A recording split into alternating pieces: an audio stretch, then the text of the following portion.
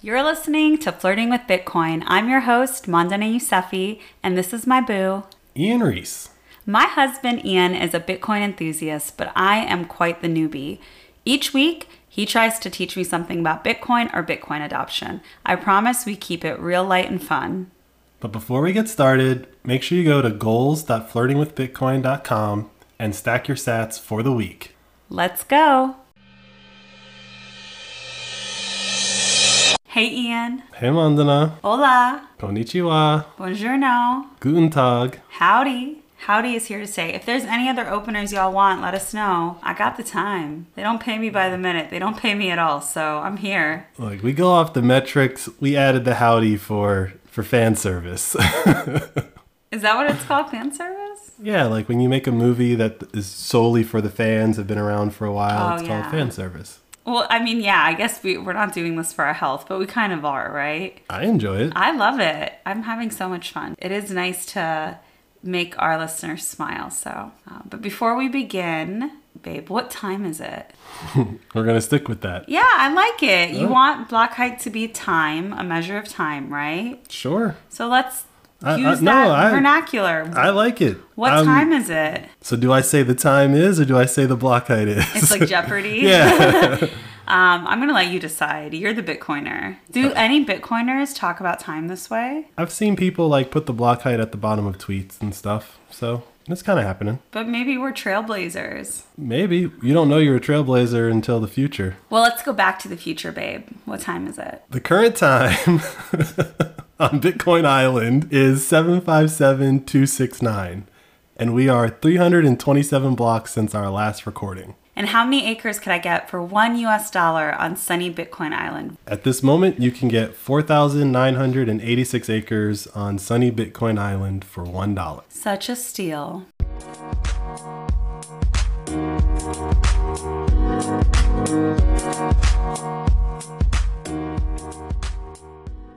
All right, so no one's ever corrected me on this show. I feel like I've only gotten praise, but you've been getting a lot of corrections lately. What do you mean a lot? A handful. More than me, by comparison. Yes, I have gotten more corrections than you, considering that I'm the, air quotes, subject matter expert. True. I'm the expert at not knowing Bitcoin. No one's going to correct your opinion.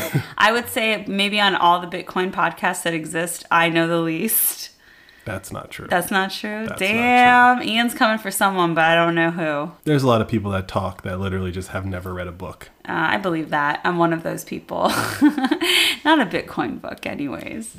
I want to give a shout out to one of our fountainheads, Southside, who actually corrected me twice on our episode 28, the miseducation of Bitcoin, which is ironic that that's the one that I got corrected on. Ian is out here spreading lies. And finally, someone is putting him in his place. Yeah. I'm a menace to society. But no, he left 2 comments that I want to correct the record on because he was, or she, I believe he was correct. The first one is that Saifedean, I talk about Saifedean a lot. He wrote the Bitcoin Standard and I talk about giving it away as a good Bitcoin primer for people. He does not have a PhD in economics. He has a PhD in sustainable development from Columbia University. And then the second one was that, which this was just lack of understanding on my part. But in that episode, we talked about there was like a course that was going on in El Salvador where people could like get a Bitcoin degree. But the course, it was held in El Salvador, but it was actually started by an American. And the course is taught by local Salvadorian Bitcoiners. And your graduation is you like travel the world to all these places that are becoming Bitcoin places and meet other Bitcoiners. So I guess over time, you'll have to make more trips because there's more like Bitcoin beaches popping up and all this stuff. That's really cool. But no, I still think it's cool. I'm still like advocating for it. So those are 2 corrections that he called me out on literally this morning. But I want to say to all the listeners, like, if I get something wrong, please correct me. And the way that Southside did by starting off with false period, like that was beautiful. I've been chuckling about that all day, so thank you very much. Yeah, keep us in check. Or just Ian. I don't know if my heart can handle criticism. She can't. So another correction was from our fountainhead, Satoshi Mike. It's not necessarily a correction, but I'm putting it in this category. He mentioned that Cash App does Bitcoin roundups. That's not the same as what Strike does, which is converting your dollars on the fly to Bitcoin and then completing a Lightning transaction, but it's better than nothing. Yeah, it keeps and it's the pot growing. Yeah, and it's an interesting way to like save some Bitcoin, save Bitcoin over time, because Cash App gives you a debit card. So if you're out in the world just spending your Cash App balance, you can do Roundup. And then the last correction was from a fountainhead who had the default username, so I don't really know who you are. They said that Argentina has an amazing credit card with Bitcoin cashback called Lemon Card, which that's not the card that we were talking about in Brazil on that episode, but I just wanted to call that out. Like, if you're in Argentina and you don't know about Lemon Card, like, check it out. It's got Bitcoin cashback, and it's a really easy way to just kind of live a normal life and start acquiring Bitcoin. Yeah, and I mean, obviously, I don't want people coming for me if I say something incorrect. But if you guys have insights on the experience of having Bitcoin or using Bitcoin around the world anywhere, I think that's really interesting information, particularly because I'm most interested in Bitcoin adoption. So yeah, like, tell us how it's going where you live and teach us some stuff. There's always so much to learn, and I know Ian can't know everything as much as he wants to. It's just not possible. I've accepted that I don't know everything, and over a long enough period of time, there's just going to be too many Bitcoin things happening where you just can't know that it's all going on. Well, that's the hope, right? Bitcoin adoption will be so strong and continually expanding that we're only going to have to hit the major points. What I was getting at there was adoption's great, and the more adoption there is, the harder it'll be to keep up with it. But this is why we love Fountain, because we couldn't actually interact with our listeners on these other platforms to learn these things. Like, Southside would not have been able to correct me on Spotify. So if you're listening to us on something like Spotify or Apple or Google Podcasts or whatever you're using that's not Fountain, this is why we encourage people to listen to us on Fountain. You don't have to support the podcast with Bitcoin or anything like that, but it enables us to exchange information. Manda and I tend to respond to most comments that are left, although there seems to be something weird with the latest update where I can't reply to people if you don't actually leave any text in your boost. But this is why we advocate for Fountain. This is why I'm trying to make Fountainheads happen, because I truly feel like Fountain is going to be the platform that like we grow this podcast on, and I don't see a future for us on those other platforms. And you earn sats if you listen to a podcast on there. So that's always fun. I've migrated from what I used to use to listen to podcasts. I've been listening to other podcasts on Fountain, and yeah, making money. It's nice. Yeah. If you were going to listen, you may as well get some money for it. Yep. So yeah, like, again, just plug in Fountain because it's new, but it's got a lot of potential. It's fun. It's fun.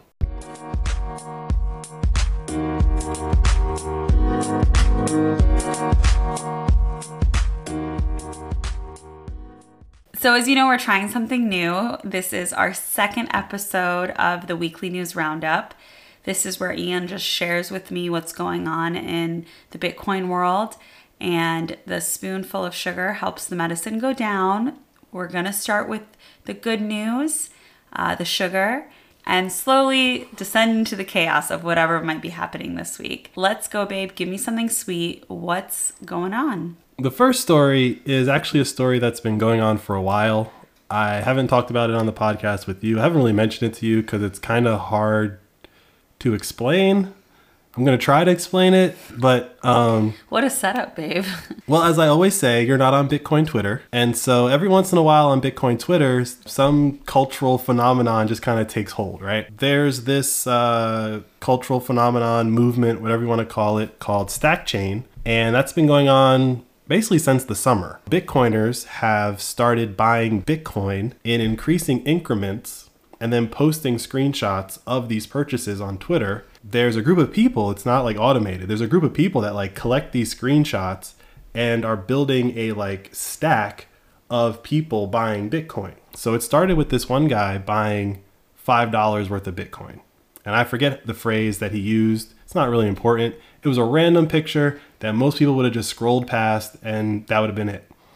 But someone responded to that tweet and said, okay, I'll buy $6. And then someone responded to that and said, okay, I'll buy 7. And that's been going on all summer up until this week. It's still going on. And the most recent purchase was like $2,000 or $2,100. So what you're saying is like one person buys 5, one person buys 6. Now one person bought $2,000 in Bitcoin. The next person bought $2,001. Exactly. And it's like a chain, like a Twitter thread. It's not an official Twitter thread, right? Because the pictures, the tweets that are getting posted saying, I bought my amount, you just put the hashtag of StackChain. And like I said, these are people are manually like collecting these tweets and figuring out the tip of the chain of what's the next amount to buy. But when the numbers started getting really large and people were like, I can't buy $500 to keep this thing going, people started like pooling their resources together, kind of like a mining pool, right? Well, if 5 of us buy $100, that's the $500 buy, right? And so that became what's called StackJoin. So you would post your buy of $100 and then you would have the hashtag of StackJoin, and then this manual process of people was figuring out, okay, we'll lump these together. That's the $500 buy. It's very interesting and way more complicated than that. But to me, it's just like, this kind of shows what the Bitcoin community is about. It's about like, we're all in this together. This has all been happening as the price of Bitcoin has been going down since the summer, right? We peaked in, June at like 70? And we've just slowly been descending to 20K today. But in the interim, people created this new phenomenon of StackChain. Is this to encourage Bitcoin buying? I don't know if there's a specific reason why this is happening. Well, let me rephrase that question. Do you like this, or does this like make you giddy because you think it's encouraging Bitcoin buying? Or is it like the camaraderie of being into Bitcoin and just having a fun thing to do? Like, why do you like it so much? Like, you're smiling a lot as you're talking about this. I like it because it's one of the most powerful, like, anti-FUD tools that exists. A couple episodes ago, we talked about, actually in the last weekend Roundup, we talked about how, when a news story comes out that has the word bankruptcy next to the word Bitcoin, it doesn't matter if it was like related to Bitcoin, it just kind of percolates as, oh, Bitcoin's bad and is causing bankruptcies. Because there's no purpose behind it, it's just a bunch of people that are having fun and doing a thing together that's Bitcoin related. It's very hard to point at that group of people and call them, oh, I don't know, they've been called psychopaths this year. They've been called antisocial. Like, there's a lot of negative things that have been said about Bitcoiners. This is just like a playful, humane counter to all of that FUD. And at the same time, that's less Bitcoin for everyone else that's saying all that FUD. I think it's interesting, though, because when I think of crypto and Bitcoiners, I just think of people who are rich. But that's not really the case, right? There's a lot of people who do not have a lot of money, and they put aside what little they have towards Bitcoin because they really believe in it. And so when you say there are people who can't buy $500 in Bitcoin, they have to pool their money together, I think that's really interesting because it means that a lot of these people who are very passionate about it or in the Bitcoin community, they're not necessarily rolling in it. I would argue that most people in the Bitcoin community are not rolling in it. A lot of people in the Bitcoin community, specifically, I'm probably biased just in who I tend to follow and what type of posts I like on Twitter kind of influences what I see. A lot of people in the Bitcoin Twitter community, from my observation, are people that are basically playing the waiting game like us. Like, yeah, it's not a lot today, but when you all figure out that you need this thing, you're going to push it up. And when that happens, I'm already going to be set because let's just say you have 1 million Satoshis. That's not a lot comparatively in today's terms. But if Satoshis ever become worth $1, that's $1 million. And there's a lot of people out there projecting that there could become dollar to Satoshi parity within our lifetimes. You could get 1 million Satoshis today for not a lot of money.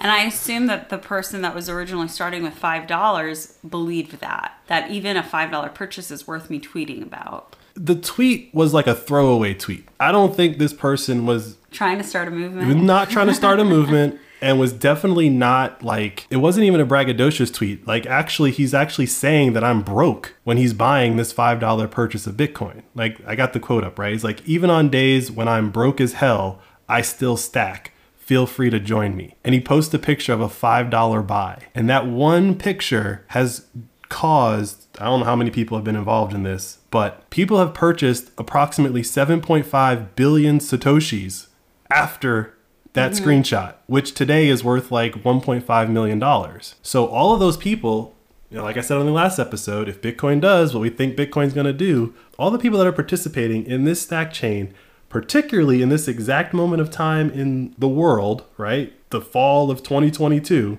No pun intended, right? Yeah, exactly, right?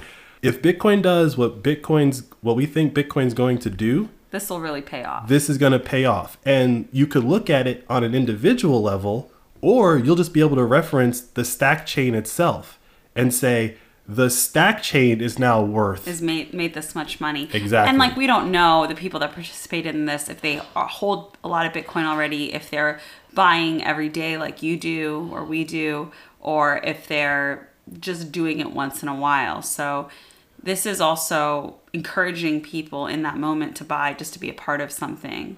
Yeah. Maybe they otherwise weren't going to. Yeah, but I mean, like, the guy that started this, he's a known entity in Bitcoin Twitter. Like, I saw the tweet. I probably even liked the tweet. You know, didn't know it was going to start StackChain, right? You could have been the $6 buy, babe. I could have. I think the screenshot I posted when I tried to get in on it, and it was like at $20 or $30, right? So I was like OG, but I didn't do it right or something. So whatever, it doesn't matter. Story of Ian's life. It literally is the story of my life.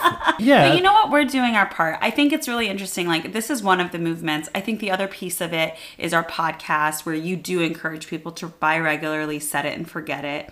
And then there's our Satoshi savings calculator, where you encourage people to have a fixed strategy and a goal before the next halving. And so I think there are all these different ways, and depending on how your brain works and your relationship with money and your discipline when it comes to savings, how often you'll buy. And so everyone's playing their role when it comes to encouraging people to hold Bitcoin and buy Bitcoin, but also to get the dollars out of the circulation, right? And to buy Bitcoin. Yeah. So this is a part of all of that. Does that sum it up right? Is that why you were so excited that you wanted to talk about this? That is not specifically why I wanted to talk about this, but yeah, it falls into the category of why I think this is just, anytime someone says things that like Bitcoiners are crazy people, I'm like, nope, they're good people. And there's actually a corollary to this in my life that I realized when I was like putting the stories together, you know? So back in the day, people that are listening, you might recall, I mean, it's still happening, but you know, there was the big narrative that like video gamers are bad people, right? Video gamers are psychopaths. Video gamers are playing these games where they're killing a bunch of people. Causes violence. Right. And so back in the day, I used to read this webcomic called Penny Arcade. I forget what triggered it, but someone made a comment on the news about people who played video games, and these guys just went off. And they started a fundraiser, and I think they raised like $100,000 or $400,000 for this hospital in their city. They took all this money and they bought video games, and they gave them to these kids in this hospital. It was like a children's hospital, probably like they had leukemia or something. I forget the story. Well, that just kept growing and growing and growing. So like year 1, they raised a bunch of money. Year 2, they raised more money. Year 3, they raised more money. I think they still do it to this day. It's just dispelling this myth or narrative that these are bad people. And yeah, and so like, I just remember watching that happen. Like that was very vivid to me. And I donated to it, and I never went to any of their like events that they did for it, but like I donated to it every year, or maybe every other year when I remembered. But it's their thing they do around Christmas. So it's also like these kids are in the hospital and they don't have any presents. And so these guys show up with video games to a children's hospital. And it's then like 10 years later, they all became criminals. Probably not though, right? I don't know. They haven't done the Where Are They Now? Or maybe they have. I don't follow. I'm pretty sure they're fine. I don't follow Penny Arcade guys anymore. I kind of grew out of that. But I remember that, and I remember pointing to it. And I remember a lot of things they were saying when they were like, we raised a bunch of money for kids in a hospital. Hey, people on the news that are saying that gamers are bad, what have you done? You're just saying we're bad people, but you didn't raise money for kids in a hospital. Yeah, and where we are today, we just know how many people in the population play video games. That's not... Yeah. There's no correlation. So today it's Bitcoin, and I think StackChain is that same like Penny Arcade vibe. And I just made that connection like today. It's just a bunch of Bitcoiners being cuties. Yeah, something like that. You know I love cute Bitcoiners.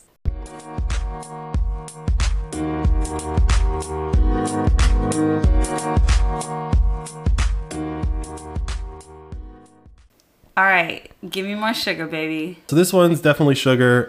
It's just pure Bitcoin adoption. So earlier this year, the city of Lugano, Switzerland, announced that they were going to make Bitcoin legal tender in the city. It's not all of Switzerland, which, you know, people kind of got excited thinking the Swiss are going to Bitcoin. Yeah. That is not what happened. But this one city, kind of like Bitcoin Beach and some of these little pockets that we're seeing, decided they were going to do this. It looks like it's rolled out, or at least starting to roll out in that city. There's a foundation called Plan B. The B is with like the Bitcoin symbol, but it says they're claiming that they've onboarded multiple businesses in Lugano to accept Bitcoin payment. The Plan B Foundation expects to service over 2,500 customers by the end of the year. They partnered with this company called Go Crypto. So like Plan B is just the foundation, but Go Crypto is like the company that's providing the infrastructure that's enabling these payments. So this is a story to follow, but like it's rolling out. And the reason why I grabbed the headlines is because, you know, McDonald's is part of that rollout. So you can buy McDonald's with Bitcoin in Lugano, Switzerland. And you can already do that in El Salvador as well, correct? They're one of the businesses in El Salvador, American-owned businesses that are operating in El Salvador and accepting Bitcoin. Well, yeah, technically all the major businesses in El Salvador have to accept it because it's legal tender. Yeah. So this goes back to like I think when we were talking about it ages ago in our El Salvador episode. These American companies like McDonald's are probably going to accept Bitcoin sooner than later in other countries, including America. They like money. Exactly, and low transaction costs. If you actually look at how the world works, right? Like McDonald's has people that are providing them services, and your ability to swipe your credit card, McDonald's is paying someone for that ability. They don't, you know, McDonald's doesn't own the credit card machines when you swipe your card. That's a Visa or MasterCard or whatever transaction. And so when you buy McDonald's with your credit card, McDonald's is actually losing money. Some of that money goes to Visa or MasterCard. And so McDonald's in and of itself is incentivized to do this because they can cut that cost out of their business. And as a multi-billion-dollar business, 2% is a lot of money. Mm-hmm. The other part is, like I said, they like money, but they really like the best money, right? McDonald's and all these major corporations, when they have their savings account, they hold dollars. To McDonald's, holding your, I'm air quoting this here, right? Savings in dollars, you know, they don't hold currencies in other countries that are irrelevant. They might have some euros and some yen and, you know, whatever, but the majority of McDonald's money is in dollars because it's the best money. But I know that there's at least one bean counter in McDonald's that's like, yo guys, Bitcoin's the better money. Yeah. Now, they're not going to go and take all their dollars and buy Bitcoin, but if they can start having transactions in Bitcoin, then the Bitcoin just comes into them naturally, and they can figure it out from there. And so I think that's what's happening, which is why you're not going to see pushback from McDonald's and Starbucks. Right, they agree. They're like, sure, yeah, we'll join. They don't want to get robbed for 2% every time you buy a hamburger. Nobody does. Interesting. So yeah, Switzerland kind of has their own Bitcoin beach. It's Lugano. There's no beach. I think there's a lake. So maybe there's some sand or something. I don't know. But it's definitely on the list of places we have to go visit when we do this like Bitcoin world tour, whenever it happens. Or whenever it happens. And we have to go visit in the order in which they like actually started adopting Bitcoin. It's a deal, babe.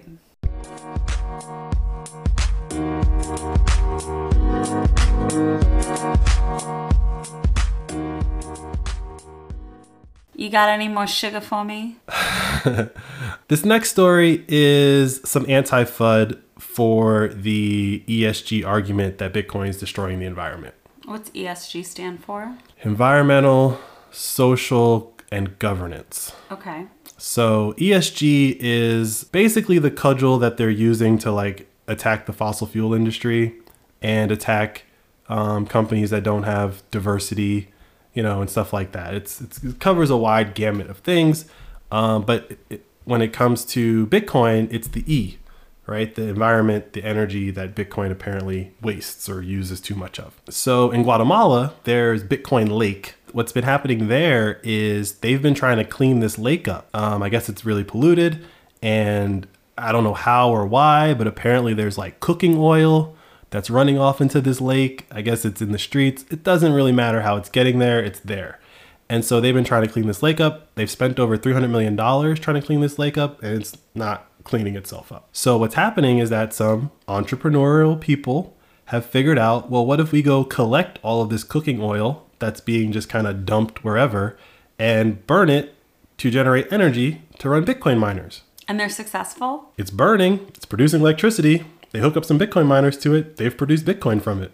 That's awesome. Again, this is the story that we got to follow and see how it plays out. But this goes back to the idea of Bitcoin is creating incentives all over the world that we can't even predict. I didn't know that there was a lake in Guatemala that had cooking oil being dumped into it. Am I surprised? A little bit. Am I really surprised? No, because there's pollution all over the world. Yeah, and I imagine that it's like the piping that are coming out of people's homes. Maybe they're dumping cooking oil. Or there's like huge cooking factories that are very evil and don't know how to dispose of their oil. Yeah, and so this is my point when I say like Bitcoin creates incentives all over the world. And it doesn't require some like top-down, oh, we're going to figure out what your problem is. We're going to give you $300 million to clean up this lake. And then the lake's not cleaned up. And they're like, it doesn't matter. We printed the money. Mm-hmm.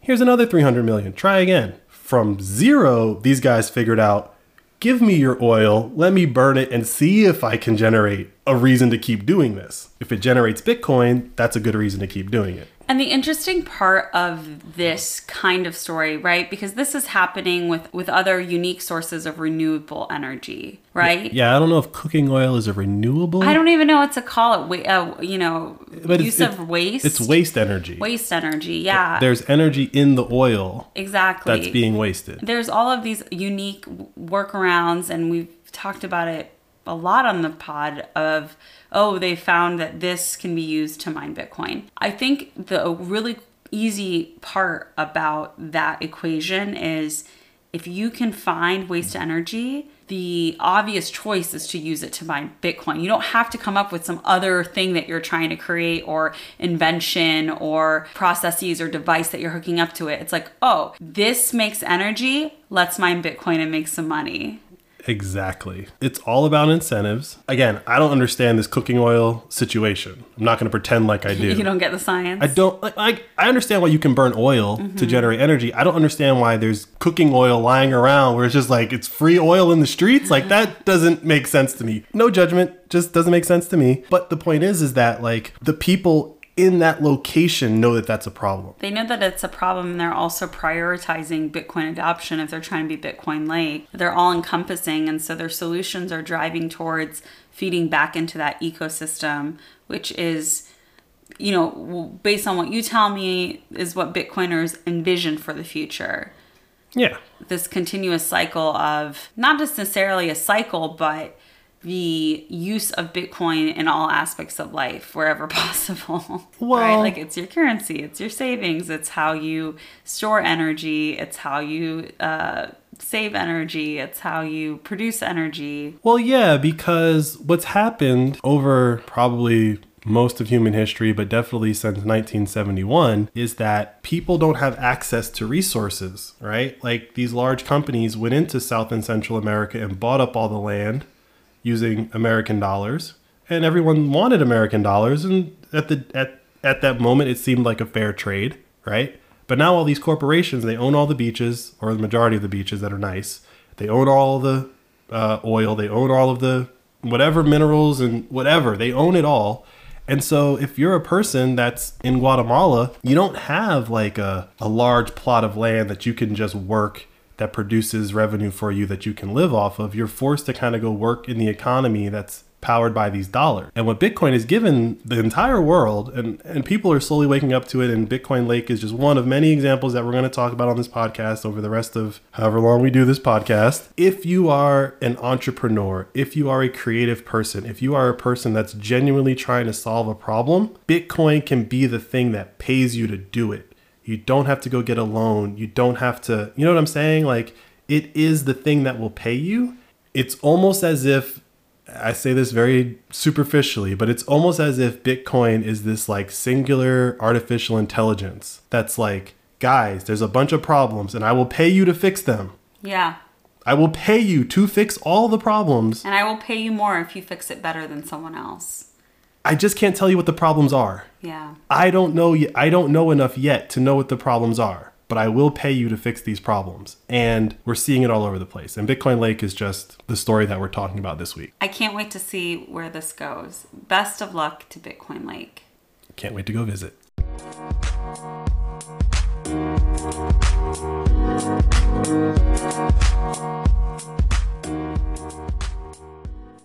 All right, you're still smiling, so do you have any more good news for me? If we were doing the good, the bad, the ugly, this is like in the bad category. Oh, okay. It's good for Bitcoin. Bad for everyone else? If you're a Bitcoiner, this is good news, but it kind of is the result of bad news for other people. So Bitcoiners right now, about whatever you're about to tell me, are going like, hey, I told you so? I hope not. You hope they're better than that? But there's always a Melvin in the group. It's like, hey, your dad doesn't love you. Exactly, Yeah. So whose dad doesn't love them in this story? Last week was the first time we did this weekly roundup. We recorded it. We were sitting on the couch, and literally some more information about a story that we had just recorded came out. On Monday last week was when the Bank of England interjected to bail out some pension funds in England. That was the whole BlackRock, bailing out BlackRock and all that fun stuff. Apparently on that same day, we saw the highest level of people purchasing Bitcoin using the pound.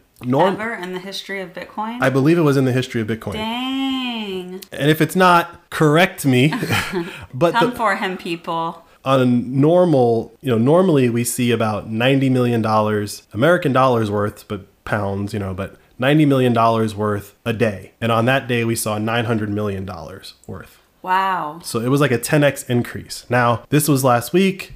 We don't know if that trend's going to continue. But what we were talking about last week was if you're a person that's paying attention to what's going on in the UK, like you're in the UK, you're a conscious citizen, and you're like, yo, okay, it's getting crazy. Like I gotta like figure out like a plan B of some sort, And I said, if you go Google for how do you fight against inflation, you only got two options. You got Bitcoin and you got gold. Well, it looks like people did some Googling, realized it's not easy to buy gold, and we see a large purchase of Bitcoin on a single day. There's a lot of inference you can take from that, but it looks like the sensible, rational people in the UK figured it out.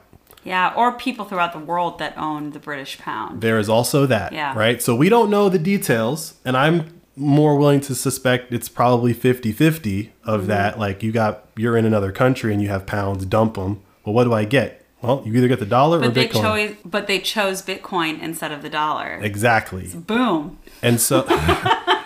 Mic drop. And so like this goes back to the fundamental point of this podcast, which is Bitcoin is the best money. There are other monies you can get, but it is the best. And so with all the economic turmoil that's going on in the world right now, when people are looking to survive, not just for the next 6 months or a year, but like the next decade, long-term thinking, you might, countries pretty much are going to live like us. You're going to keep a little bit in cash, you're going to keep a little bit of dollars because you got to buy your oil and you got to trade on the world market. But let's move the rest of this into something that's a little bit more stable than the Americans waking up and deciding to do what the British just did. And that's what the market's worried about. The market is worried that the Americans are going to print 10 times as much as the Brits just printed because we can print infinity. Mm-hmm. So we don't know what it's going to be, but looks like people are hedging their bets and getting rid of the pound, and they prefer Bitcoin over the pound. Makes sense to me.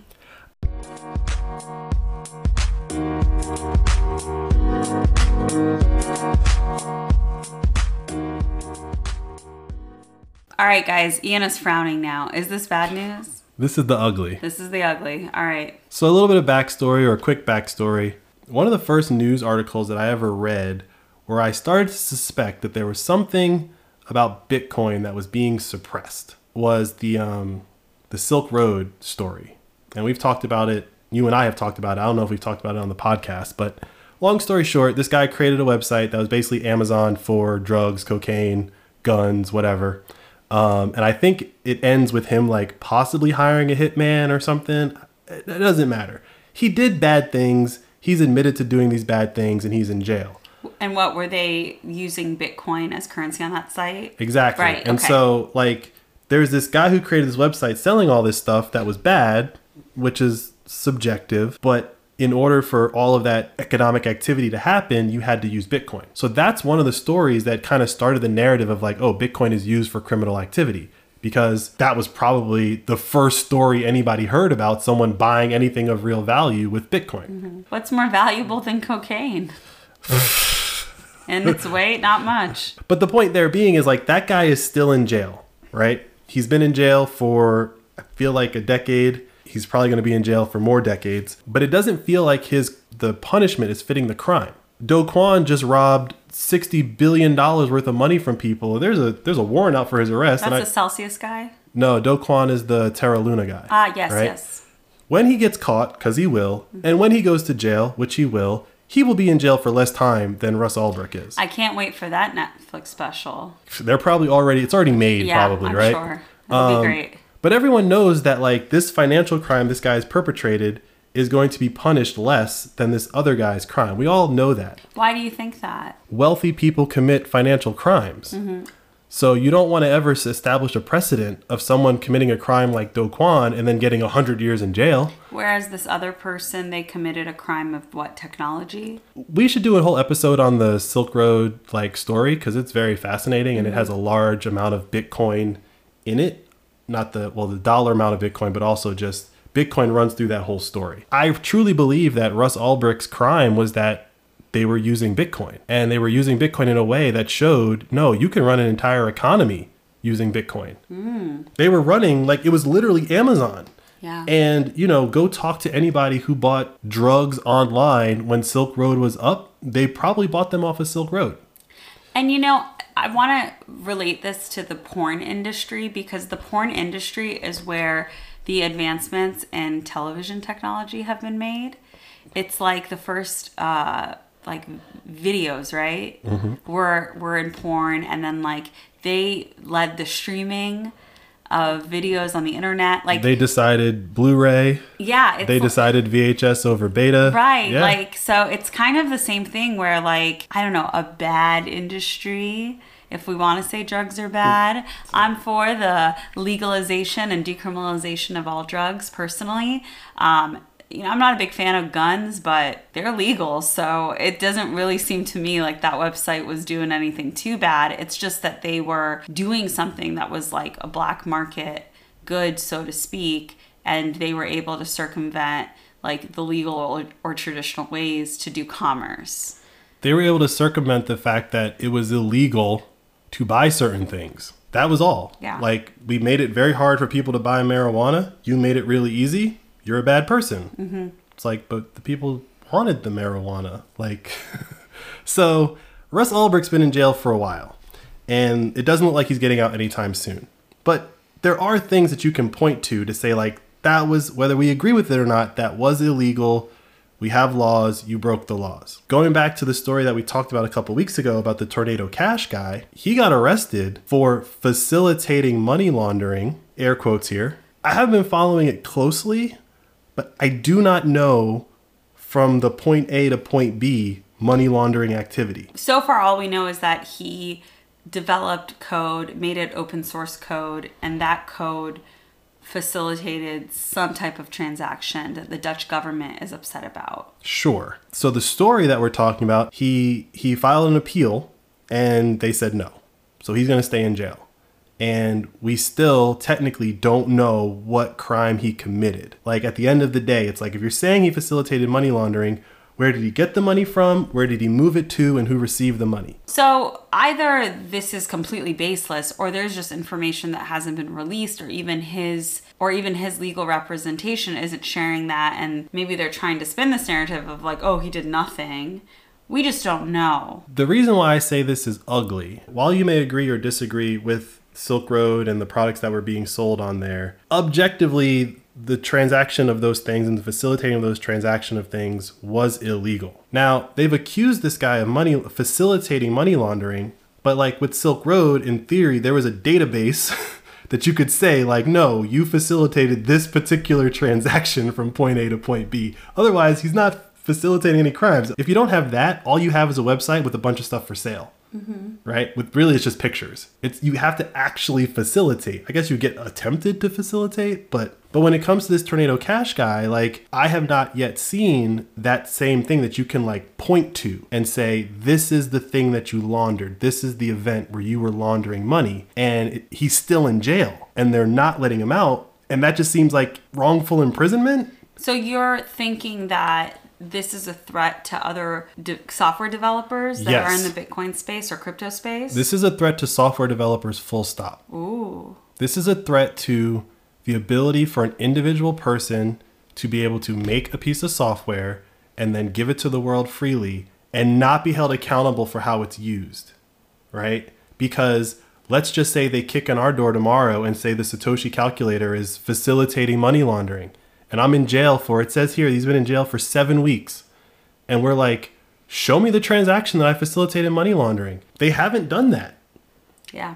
And it might seem like not a big deal that this has happened to this guy, or, you know, I'm sure it's a big deal to him, but and it's the Dutch government. So yeah, I don't know the American government. I don't know anything about their freedom of speech laws. If you think this ties to freedom of speech.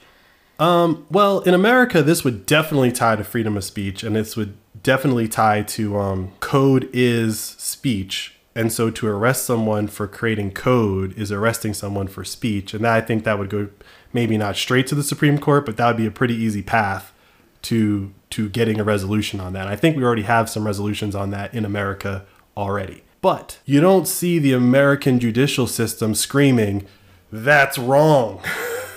Right? These are our friends. These are allegedly our allies.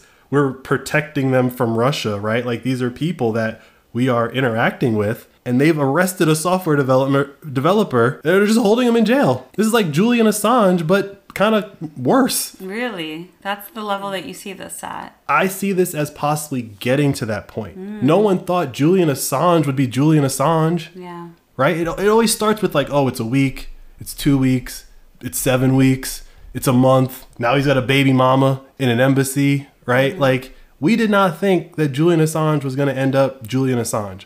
I'm not saying this particular person is going to end up like that, but this is how those things start. Where it's like, there's no real resolution, but they got him. He's in jail. Julian Assange snuck into an embassy and, you know, they just got Julian Assange, which is not funny. I shouldn't be laughing. But, like, he hid for years. This guy got caught on day 2. Yeah. And it sucks. And it really sucks. So maybe he's innocent. Maybe he's not. I don't know if he's innocent. All I know is that this smells really bad. And I don't hear anything coming out in defense of him from the normal places that injustice would be fought. And to me, that sounds like either A, they don't understand what's going on, or B, they're basically being told like, yeah, you can talk about whether or not kids say the Pledge of Allegiance in school, but you better shut up about this one. And for people to pretend like they're not told to shut up about certain things is just naive. And I feel like this guy is involved in something that's a little bit above everyone's like, oh, human rights, pay grade. Keep monitoring this one for us, babe. Oh, I will.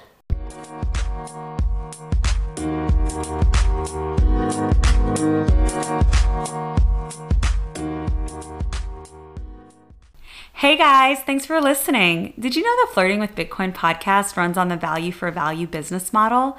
So what does that mean? Instead of having to listen to us read the same batch of ads every episode, we're looking to you, our listeners and supporters, to support the show if and when we provide you with something of value. Value can be anything: some new piece of information, a new point of view, or even a good old-fashioned belly laugh. When we provide value, we ask that you contribute to the show what you believe the value is worth to you. Hence the term value for value. To learn more about how to support the pod, visit flirtingwithbitcoin.com/support. And don't forget to subscribe so we can always keep in touch. Thanks for listening, and we'll catch you next episode.